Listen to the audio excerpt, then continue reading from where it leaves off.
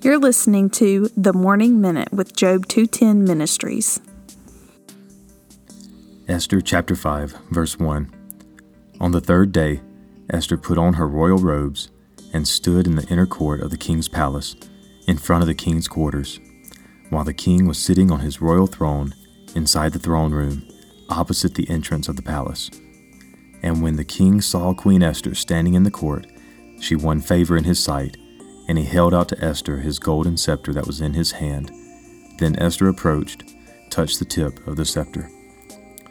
Don't miss it. Every story in the Old Testament points in some way to Jesus. On the third day, Esther rose and went into the king's presence to intercede on behalf of her people. On the third day, Jesus rose from the grave to go into God's presence, forever being our intercessor, to plead our case, to say, God, these people have sinned against you.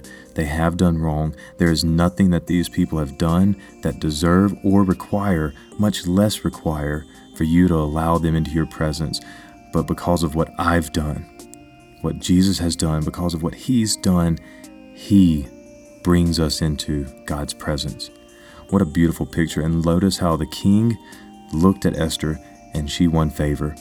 God looked at Jesus, looked at the sacrifice that He gave on behalf of all people, and Jesus won favor.